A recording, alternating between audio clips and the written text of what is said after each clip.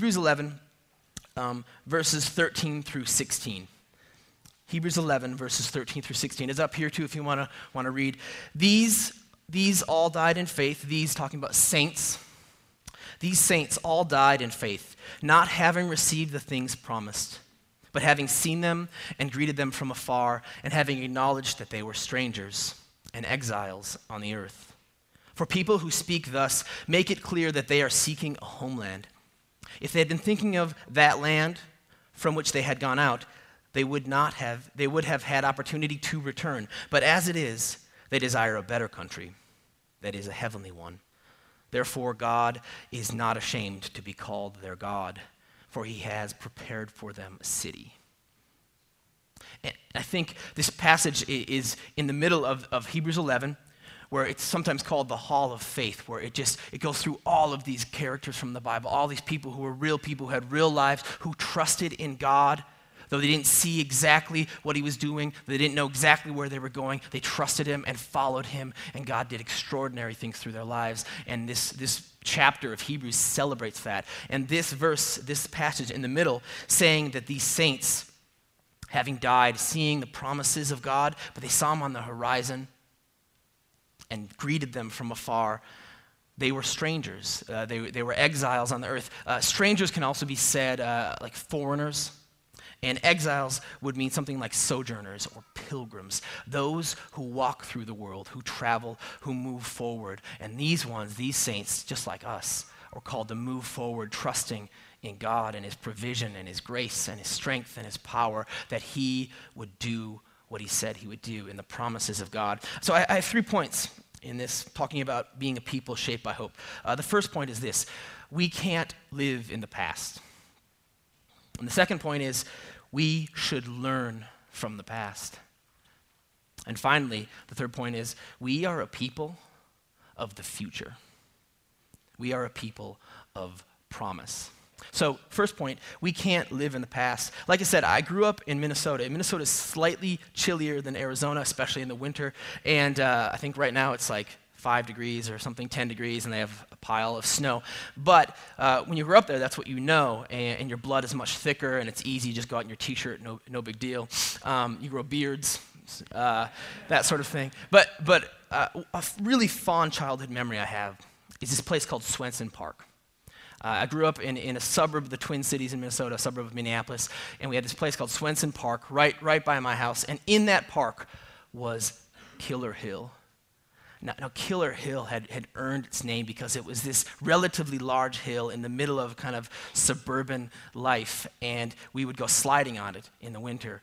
All the kids would come and slide. And the young kids would enjoy it and slide it, but it was the older kids that really were daring, and they'd build jumps at the bottom, and there was this place on the side called Snake Gulch where like it serpentined down the hill and had these big high walls, and you'd go flying through that thing, and it became icy when all these kids were on it, and it would cruise, and kids getting knocked over and knocked out and broken arms and legs. I don't think anyone ever died that I know of, but you know how it is. Killer Hill, Broken Arm Hill doesn't sound as good as Killer Hill. So it's Killer Hill, and every year, my birthday's in December, that would be my birthday party. Have all my friends over, and when they come over, we all get suited up in our big, one-piece snowsuits that are like bright green and bright red. We put our moon boots on, and we go out to the hill, and we carry these plastic sleds, and sometimes someone would have an inner tube, which was insanely fast, and we'd all go cruising down the hill and pile on each other and laughing and rolling and faces full of snow and bloody noses and all of that good stuff, and it was such a fond memory for me. So a few years ago, I was in that neighborhood, and I decided, well, I should just cruise by Swenson Park just to see it. We had moved away from that place a long time ago, and so I did. I drove by it. And as I pulled up to Swenson Park and looked at Killer Hill, my heart just sank. Killer Hill was no killer anymore at all. It was tiny compared to the way I remembered it. I mean, how many of you have remembered your old house where you grew up, and you're like, that was a mansion? There were so many rooms, all these cool things around it, and then you go see it again, and you're like, are you kidding me? What? It looks like an outhouse with a garage on it. It's funny how when we're young, things seem huge and wonderful, and it's a whole land, but when you get older, you realize, oh, it's a lot smaller than what I thought. And that's what Killer Hill was for me. And I'm telling that story because I want to illustrate something about this. It's really good to have good memories in our lives. It is. It's a good thing. Our past is a good thing. Our past is a thing given to us by God, but we can't live there. I can never go back to childhood sledding parties and Killer Hill. I can't. Even if I lived in the same place, I couldn't. It would not be the same. All these people in their 30s, hurting themselves and limping away and saying, I give up and whatever, can't even make it up the hill probably. It's different, but life changes. We cannot live in the past as much as we want to. And I think there's two sides of this. One side is some of us look at our past lives with nostalgia, with this sort of air of romance, like the good life. There's this song that speaking of my younger years, middle school dances, where Bryan Adams would sing two main songs. Everything I Do It For You from Robin Hood. It's, the soundtrack of super awkward middle school dances. And then his other song that I knew was The Summer of '69. And it's talking about getting a guitar and starting a band and falling in love for the first time and all these things. And at the chorus of Summer of '69, he says, those were the best days of my life. Now, when I hear that song, it never really struck me. It's no big deal. And we say, yeah, that's kind of cool. The good old days, we say that phrase. But think about the truth of saying, those days behind me were the best days of my life. What does that say about today for you? What does that say about tomorrow for you?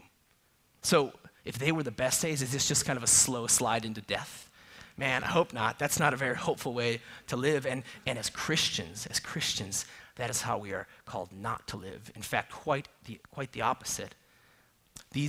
Those weren't the best days of our lives. So that's one side of it. That's one side, the good side, the nostalgic side. The other side is this, the pain of the past. We certainly have all had pain in our past, to differing degrees, I'm sure. Some have gone through really, really hard things, almost unspeakably hard things, abuse or abandonment, etc., all kinds of ways. And sometimes the past curses us and plagues us, and we wear it around our necks like a ball and chain. And that is not good either. We can't live in the past. We can't live in the good days of the past. We can't live in the bad days of the past because here's what happens. The gospel meets the past. And when the gospel meets the past, it says this. The truth of the gospel dispels those sort of romanticized clouds of the good old days and lets us see what was truly good. And that it wasn't as good as we thought. The Killer Hill wasn't as big as I thought it was. That our mansion houses weren't as big as they were. But they were good things. I really thank God that I could have sledding parties with my friends on that hill. And so it lets us see the truth of that. But probably more powerfully, I think the gospel meets the pain of our past. And it says, that is not you. And that is not your future. The gospel meets that. Jesus says, I have good news for you. I died for the pain of your past so that you could live into the grace of the future I have for you. And think about that. What it produces in us is joy. It's amazing. That's what happens when the gospel meets our past. It frees us from the past. It frees us from some silly nostalgia, and it frees us from deep pain, and it lets us be people of freedom who live today, now, in joy, knowing that tomorrow is good because God is good and he holds us. Think about Psalm 139, all the days of your life are written in a book. Jeremiah 29, I know the plans I have for you, plans to prosper you, not to harm you, to give you a future and a hope. Those are promises. And so all who believe in Jesus, all who call on the Lord as their Savior, those are promises for us. That's what the gospel does when it meets our past. So, point one, we can't live in the past. Point two, we should learn from the past. I love how it says in Hebrews 10, just before the passage I read, at the end of the chapter 10, it says, recall the former days. And he shares about how you were enlightened in Christ and how you endured affliction. Recall Hebrews 10:32, recall the former days. And I looked up some people speaking about this, and one guy was John Calvin, and he said, in order to stimulate them and to rouse their brisk and cheerful readiness to go forward, he reminds them of the evidences of their faith of the past. I love that. To rouse their readiness to go forward. He says, look behind you. Look at what God has done. Look at his grace and his faithfulness. He has never left you, never forsaken you, and he never will. And now turn and look forward and go. That is how God takes the past and changes it from nostalgia or from pain into hope. That's how he does it, by his grace, and it's amazing. So we look at these saints in Hebrews 11, right? It goes through all these saints. Here's the list of people it names in Hebrews 11. Abel, Enoch, Noah, Abraham, Sarah, Isaac, Jacob, Joseph, Moses. It goes on and on. At the end, it's Barak, Samson, Jephthah, David, Samuel, and the prophets. All of these people who didn't get the full promise of Christ in their lives, yet they saw it from afar and they went towards it. They greeted it in hope, knowing that God was for them, that God was good. And just as a side note, Barak, Samson, Jephthah, listen, we have a lot of Davids and Samuels. There's some Abrahams, some Noahs, some Isaacs around. Hey, where are the Jephthahs? So parents, 2014, let's just see a whole crop of Jephthahs popping up. This is the Bible. These are good names. So there you go, Jephthah. No, I'm joking. Don't curse your child with the name Jephthah. Sorry, Jephthahs, if there's any in here. Let's ask, as we're here, we have to learn from the past. Let's define what hope is. As we see God change the past from kind of silliness or romance and pain into something good, what is hope? Well, hope is this. I thought it'd be easiest maybe to hit a few verses in Proverbs because they're quick and they're succinct. So hope, what's the definition of hope? It is an expectation. It is a desire. And it is a trust, all wrapped into one. Let's look at that. Proverbs 10:28. The hope of the righteous brings joy, but the expectation of the wicked will perish. Now, if you look at this, the way Proverbs and a lot of Psalms are written, they're called couplets. They're written in twos, where really one phrase like this means essentially the same thing. Sometimes it's two sides of the same coin, but essentially means the same thing.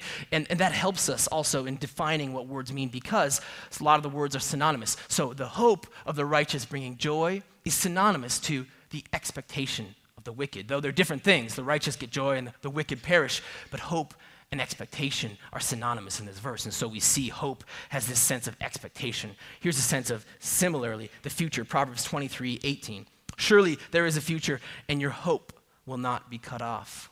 There's a future, and your future is the hope of God, and it will not be cut off. Here's another part of this definition: expectation and desire. Proverbs 13:12. Hope deferred makes the heart sick, but a desire fulfilled is a tree of life.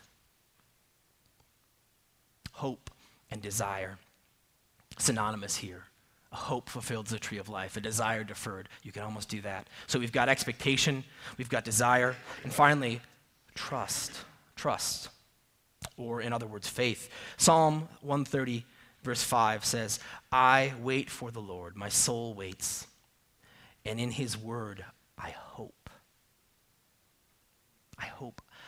I wait for God, and I trust in his word. I trust what he has said about himself and what he has said about me and what he has promised to me in his grace. I trust him. In his word, I hope. And so we've got expectation and desire and trust all wrapped together in this definition of what hope is. And it's rich and it's beautiful. Psalm 137 says, O Israel, hope in the Lord, for with the Lord there is steadfast love, and with him is plentiful redemption. To trust in the Lord, we have love that never ends, that never ceases, and a redemption that is full and rich, not only of our souls being saved from hell, but of our entire lives being made right, being made righteous, the way things ought to have been. God is redeeming it through his son, Jesus, and he redeems it by his grace in us. So I bet a lot of you will get this idea of trust. When I was a kid, I have these pretty distinct memories of being in a pool with my father.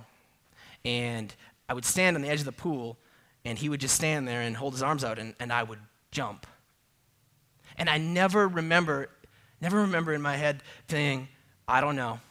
I never took out some paper and did some calculations about the odds of being caught or not. It was that my dad was there, and my dad was strong, and he was strong. I mean, all boys think their dads are strong, but my dad was like a weightlifter. He weightlifted with cops, and so he could bench a lot. So he was literally strong. That's one of those nostalgic memories that's actually kind of true. I still probably can't beat him in arm wrestling. But he was there, and he was waiting for me with these open arms. And I knew that every time I jumped off this edge, he would catch me. He would catch me. And I bet you have similar memories of that in some capacity, of trusting someone, of knowing someone, knowing that they're there for you and they won't fail you. And likewise, when our Father in heaven asks us to jump into the world, he never drops us. He never lets us down. He never fails us. He always catches us and carries us and lifts us when needed and encourages us and supports us. That's what it's like to trust. And God's saying, trust me. And when I say jump, jump. Even when the waters of life are very stormy, know that I am the one who controls the storms, and I will be with you, and I won't leave you. So we have this definition of hope, of expectation and desire and trust, all wrapped into one. But maybe simply I'll just say this. Hope is the conviction that whatever comes next in your life, whatever, will be good. It's pretty simple. Whatever comes next, I believe it will be good. That's what hope in God is. Whatever it is. The next minute, the next hour, the next year or decade of your life. The next happy thing, amazing thing, the job promotion or getting fired. Getting really healthy or getting that diagnosis that you don't want. I believe that's a good thing. I have hope in God that he will take all of the things that seem bad and he will work them for my good. That's what hope is. It's a steadfast belief that whatever comes next is good. And so we walk into the future with hope, knowing that goodness is coming our way. That's what the promise of the Christian life is. Not easy, but good. This is what John Piper said about hope. I really love how he defined this. He says, hope is the birthplace of Christian self-sacrificing love. Well, how does he get there? How is hope the birth of love? That's because we just let God take care of us and aren't preoccupied with having to work to take care of ourselves. If we don't have the hope that Christ is for us, then we will be engaged in self-preservation and self-enhancement. But if we let ourselves be taken care of by God for the future, whether 5 minutes or 5 centuries from now, then we can be free to love others. Then God's glory will shine more clearly because that's how he becomes visible. So we can't live in the past, but we can learn from the past. We should learn from the past. Not only our past, but the past of all of the saints of the Bible. When Abraham is called out of Ur, he goes to a city. He doesn't know where he's going, but he follows God, the call of God. When God says to Abraham and Sarah, though you're 100 years old, God doesn't say but he says, though you're 100 years old, you're going to have a child, and the child will be the nations. You'll be the father of nations. There'll be stars in the heavens and sand on the shore. That's how many children you will have. And they're old. And Sarah laughs at it. Because if you know anyone who's near 100 years old, you say, are you going to have any more kids? Yes, they laugh. Rightly so. But that was the promise of God, and they believed. And Abraham was commended for it, and it was counted to him as righteousness. Or when he's going to sacrifice Isaac, he's called this promised child, Isaac. And now, God, you want me to sacrifice him? I love how Hebrews comments on that very passage. When it says, this is verse 17. By faith, Abraham, when he was tested, offered up Isaac, and he who had received the promises was in the act of offering up his only son, of whom it was said, through Isaac shall your offspring be named. He considered, this is what he did, he considered that God was able even to raise him from the dead, from which, figuratively speaking, he did receive him back. Meaning this, picture this. You have this son you've been praying about and desiring for 100 years, and God grants it to you and your wife, and there's joy. And he says, not only is this a joy for you, this is a joy for the world. I have blessed you that you might be a blessing to the entire world. You'll be a father of the people of God. And then he says, now take him up to a mountain and sacrifice him, kill him. I mean, the sacrificial system was a real system and a good system that would spill blood in order to clean us from sin. But Isaac, the promised son, and Hebrews comments on that saying, Abraham didn't know exactly what was going on, likely, but he said, I don't know why God is telling me to do this, but I believe that God is powerful enough to even raise my son from the dead. So I'm going to go forward. I'm going to trust God. And of course, we know that he didn't sacrifice Isaac, that God provided a substitutionary sacrifice, which is such a beautiful picture of what he would do in Christ for us. But hope in God, trust in God, that's what Abraham had. And he walked forward, and he did what God said, and God blessed him. And here we are, Abraham's children. We are. Not ethnically, but spiritually, we are heirs of Abraham, heirs of this promise. It's a beautiful thing. So, we can't live in the past. We can learn from the past. But number 3.3, we are a people of the future. Now, I know that sounds kind of like a sci-fi point, but it's not a sci-fi point. We are people of promise. We are a people of tomorrow. You might ask, well, why? Like, what's the main reason why we are a people of the future? What's the main reason why we're a people of hope? And it's this. The main reason we are a people of hope is because our sins have been paid for, but even more powerfully, Jesus is alive. Jesus is alive. He is not dead. Though he died, he rose again, and he rose again to gather us and to lead us into the presence of God. Because Jesus is alive, we are resurrection people, and it's awesome, and it should be. That is why we hope in God. That is the greatest proof that history will ever know that God loves us and God is powerful and God has conquered death and sin and he has brought us into it. The world will say a lot of things to us about hope. It will tell us to hope in a lot of things. I want to point something out too. Here's a big word that I learned this year in 2013, and I want to share it with you because I think sometimes this happens. It's a German word. I think maybe we'll put it on the screen so you can see it. Yeah, there it is. I believe it's pronounced Schadenfreude. I don't know. If any of you speak German, you can correct me how badly I massacred that. But Schadenfreude is pleasure derived from the misfortunes and failures of others. Now, you might think this is odd, like, okay, point 3, we are people of the future, and then we talk about this. But I want to point this out. How often in our culture, in our lives, do we look at the world in a way that says, I told you so? As Christians, how often do we see headlines? Do we see failures and misfortunes? And we rejoice in those things, those failures, because it proves that we were right all along. Now, if that seems a little abstract, I'll try to drive it home in a couple of ways. One, if you've ever been part of an organization that you were excited about, but then you had to leave for whatever reason, you were laid off or fired or moved on, how many of you have felt just a really, like it's secret, but it's in there, that tiny desire that thing you left would fail? Because then they'll know that you were really valuable. Then they'll know that you could have been a key to success, but you weren't there, so it failed. I mean, I think a lot of us here probably felt that. I know I have felt that. But here's another one. When we take joy in the failure of others, I don't know how many of you voted for our current president, but things aren't going super great right now. And 2013 hasn't been really a landmark year of success for President Obama or for really our government in general, right? I don't know. I also don't know how many of you have signed up for insurance on healthcare.gov yet, but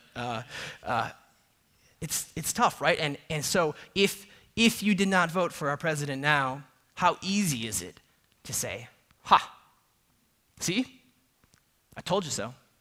I told you that I was right for that other candidate. I told you that this guy was not going to be good for us. And the problem with that is we start to see the world only as a curse, and we start to define ourselves only by what we don't like and by what we hate and by what we disagree with. But I don't see that in the scriptures. I don't see God saying, make sure when you tell people the truth of God that you go to them afterwards and say, I told you so. I told you so. Now come to Jesus. It's a bad witness. That's not how it really works. People love to be told, I told you so, and then right off the bat, you should be a follower of Jesus like me. That doesn't follow.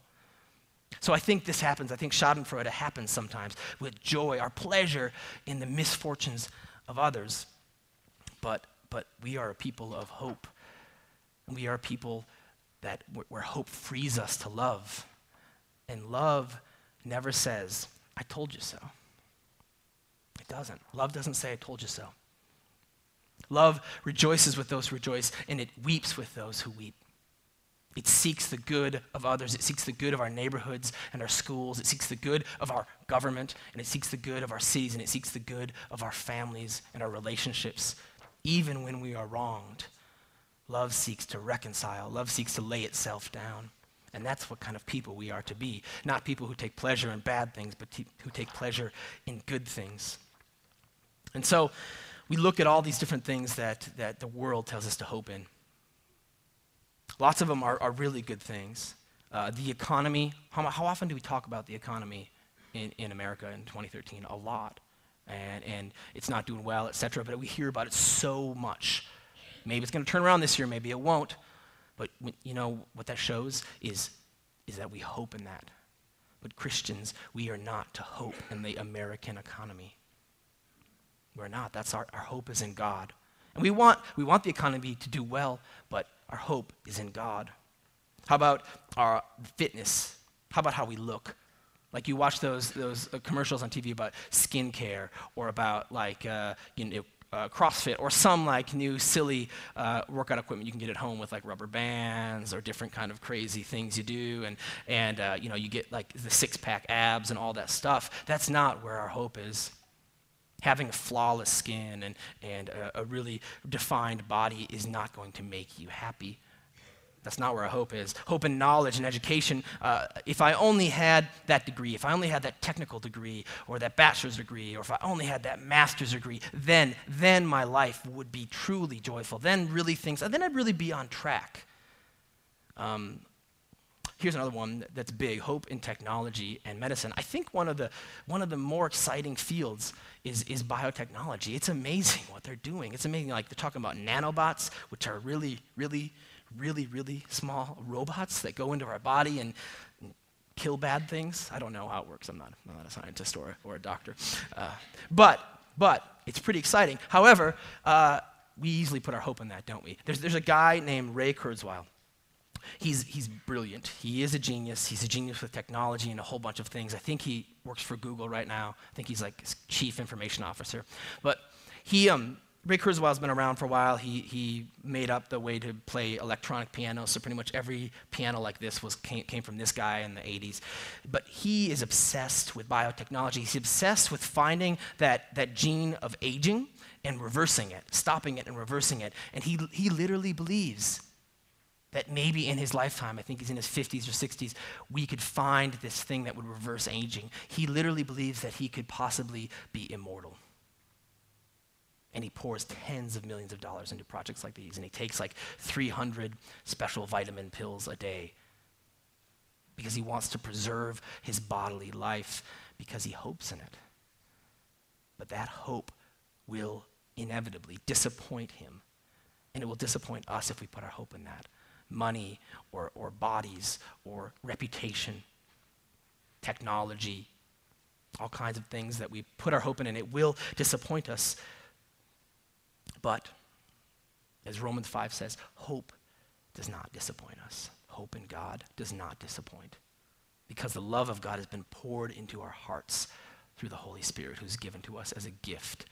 God never disappoints us. Hope in God never disappoints. But there's not a guarantee that this is easy or convenient, but it's true and good and right, and we are never disappointed by the hope we have on God. You know, as we sing this song, my hope is built on nothing less than Jesus' blood and righteousness. That's an awesome promise. It's an awesome truth of who we're supposed to be. So here's how this applies to us, a people shaped by hope. I want to share with you something that has really encouraged me in the last several years of my life. And I sort of stumbled upon this while I was just doing some journaling about, I think it was a sort of a year thing. I was looking back in my year and just saying, wow, really, really great things happened, and God was so good to me, and I was very thankful. And I discovered this sort of formula for hope, and it was this: thankfulness for the past, that is seeing the past rightly and truly, and being thankful for it, both good things and pain. Thankfulness for the past begets, it's that like Bible word for births, produces. Thankfulness for the past begets present joy. Joy today. And present joy begets future hope. When you look back at the past and you look back at all the promises of God and all the faithfulness of God, of all his people, and of you personally in your own life, and you see that with thankfulness, it makes you joyful. You almost can't help but become joyful when you look back at the amazing things that God has done. And when you are joyful now, we look forward and say, I have hope for the future. Here's a bunch of ways. Here's some attributes, I think, of a people shaped by hope. That we are steadfast. Hebrews 6:17 through 20 says this. It uses the word anchor, and I love it. So Hebrews 6:17. So when God desired to show more convincingly to the heirs of the promise the unchangeable character of his purpose, he guaranteed it with an oath. So that by two unchangeable things in which it is impossible for God to lie, we who have fled for refuge might have strong encouragement to hold fast to the hope set before us. We have this as a sure and steadfast anchor of the soul, a hope that enters into the inner place behind the curtain where Jesus has gone as a forerunner on our behalf.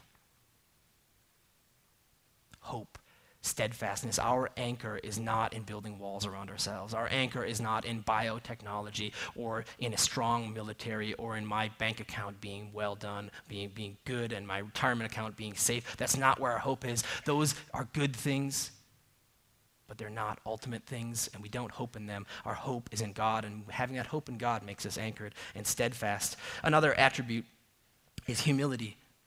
God exalts the humble. 1 Peter 5 says it, James 4 says, humble yourself under the mighty hand of God, that at the proper time he might exalt you.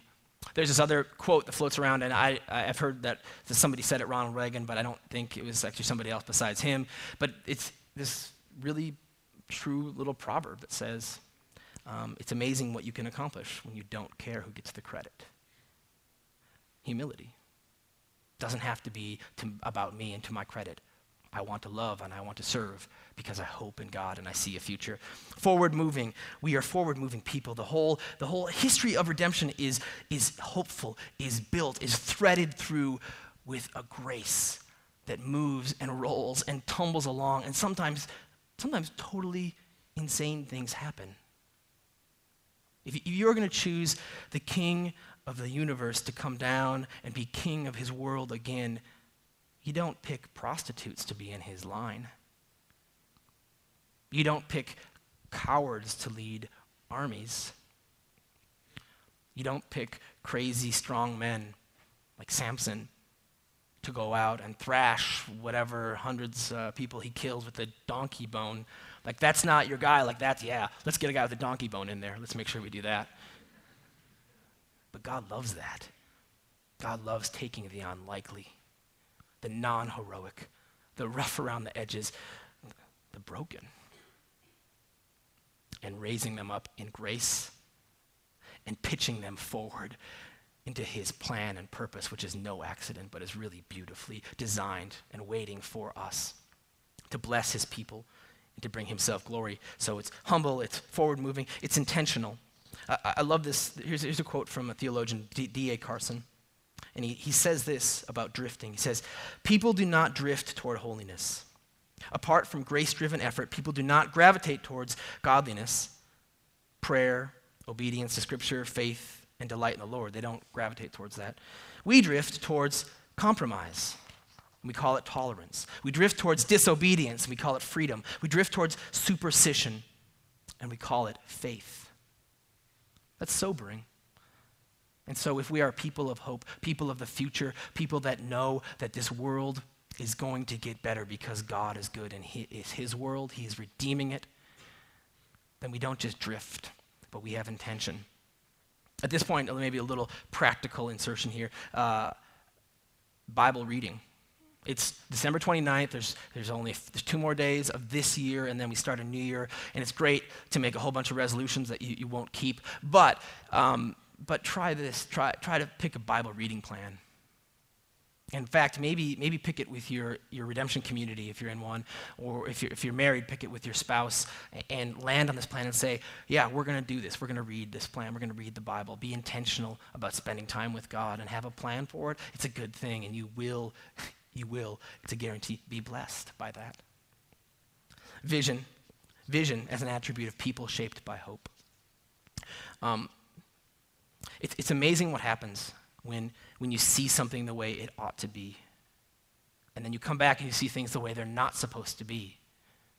Now, sometimes that can create a sort of resentment for the broken things, and you just want to escape. But we are not people who escape and who abandon. We are people who are called to go forward, and as we go forward into the world. We go forward, we see sin, and we don't separate ourselves from it. We go towards it and want to help redeem people who are broken and hurt. We do it only by the grace of God, but that's what we're called to. There's a way to fight sin and to still be around it. And you have to, you know this, you have to use wisdom in those decisions. But that's what we're called to go into it. And the way we see the world matters so much. If you see the new city, the city of God waiting for us on the horizons like those old saints saw.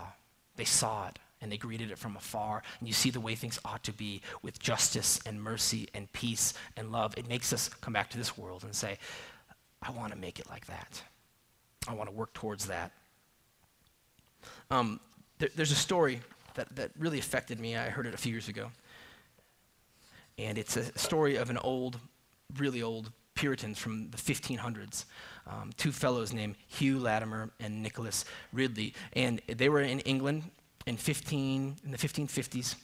At that time, the queen was Mary, sometimes called Bloody Mary. She killed a lot of Protestant Christians because she was Catholic, and she was forcing all of the bishops, all of the pastors to sort of bow the knee to the Roman Catholic Church. And you have to say, yes, I believe the Pope is authoritative. Yes, I believe in all these doctrines of the Catholic Church. But the consciences of those men said, no, I can't. I read the Word of God, and it doesn't let me have a mediator outside of Christ. I read the Word of God and I see that the authority has been given to Jesus. I read the Word of God and see that we are all high priests. So they said, no, we couldn't. Well, they were thrown in prison, and in extreme cases, they were executed. And so this man, Hugh Latimer and Nicholas Ridley were going to be executed. And they were on the stake. They were going to be burned at the stake. I think a terrible way to die. And as they were there, even as the fires were starting, Hugh Latimer, in the midst of this, looks over to Nicholas Ridley and he says, take heart. We have lit a candle that by the grace of God shall never be put out.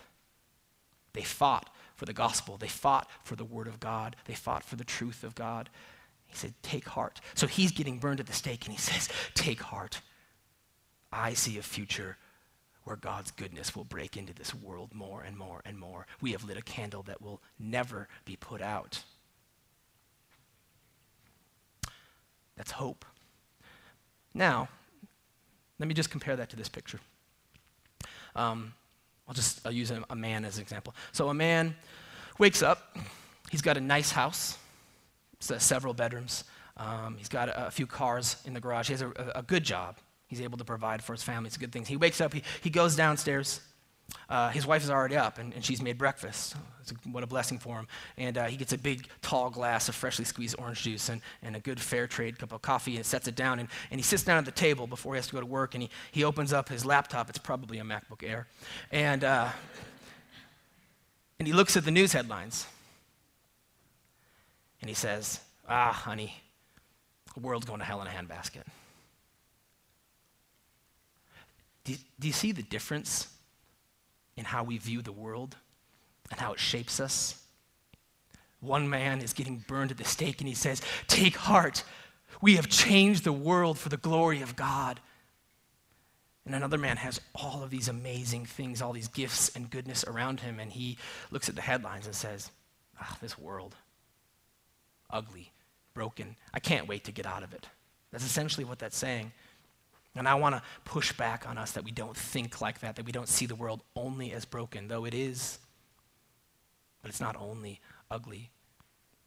God is a God of beauty, and he is, as Jesus says, "I am making all things new." He does that mostly through us, his people. So we are a people shaped by hope, a people who are supposed to go forward into the world, who are called to redeem the world in all the ways we can, relying on the grace of God. And finally, an attribute here of strength and courage. Joshua leading the people into the promised land. I love this story. It's so striking to me that the one promise that God gives to Joshua, he gives him one promise. He doesn't say you're going to have all the wisdom of Solomon. He doesn't say you're going to be an amazing psalmist and poet and king like David. He doesn't say you're going to be a prophet like Moses, who you were trained up under when they were led through the wilderness. He says one thing. He gives him one promise to Joshua. He says, "I will be with you. I will never leave you. I will never forsake you. I will be with you." And you know why I love that? Because that's a promise that God gives to us here this morning. He doesn't promise us all the riches or all the wisdom, all the fame or recognition or perfect strategic thinking or intelligence or fortitude or whatever it might be. He promises, "I will be with you. I will be with you." And God looks at us and says, "So stand on the ledge and look at the world. And when I say jump, jump. And I catch you. And I have you. I have your back. If God is for us, who can be against us?" Think about the courage that makes. And I just want to point out there that God could have told the people of God at the edge of the promised land, that's where they were, with Joshua leading them, to say, "You stay here. I'm going to go clean it out with my consuming fire, and come on back, and I'll get you, and then it'll be ready to go." But he didn't do that. He didn't do that. He said, "No, you're coming with me. In fact, Joshua, you're going to lead the people. You're going to march into the land and fight for a better world, for a good world. And I will be with you, and I will never leave you, and I will never forsake you." God never promises to us that mission will be easy. He never promises that faith will be easy. He never promises that forgiveness is simple or that reconciliation is convenient. But God promises that it's good. And we should take heart. The candle has been lit that will never go out in this world. So, in closing, I just want to share with you that this view of the world. I love this. I get to give my daughter a blessing every night, and I put my hand on her head, and she calls it a night blessing. Give me the night blessing, and it's from Romans 15:13. And so that one I have memorized because I say it every night, and if I miss it, she corrects me, just because she has it memorized better than me, apparently. But I love it. May the God of hope give you all joy and peace in believing, so that by the power of the Holy Spirit, you may abound in hope. What a promise. What a promise that is. This is what the conclusion of the chapter 11 of Hebrews is. It's chapter 12. Even though it's a different chapter, really this sort of transition is the conclusion. And here's our conclusion. Hebrews 12:1. Therefore, since we are surrounded by so great a cloud of witnesses, let us also lay aside every weight and sin which clings so closely, and let us run with endurance the race that is set before us, looking to Jesus, the founder and perfecter of our faith, who for the joy that was set before him endured the cross, despising the shame, and is seated at the right hand of God. Let us run the race with endurance. We look to Jesus. The runners don't look backward while they race. They look forward to the finish line. And so we stand on these promises of God. We stand on the thankfulness. Past thankfulness begets present joy, which begets future hope. So 2014, it's right around the corner. And as we look at that year and look at the future, let's be a people shaped by hope, who desire a better land, a better country, a better city, and who go out trusting God to work towards it. People shaped by hope, where we're freed to love and to shape the world into a place of more and more goodness and beauty and peace and love. Amen? Let's pray.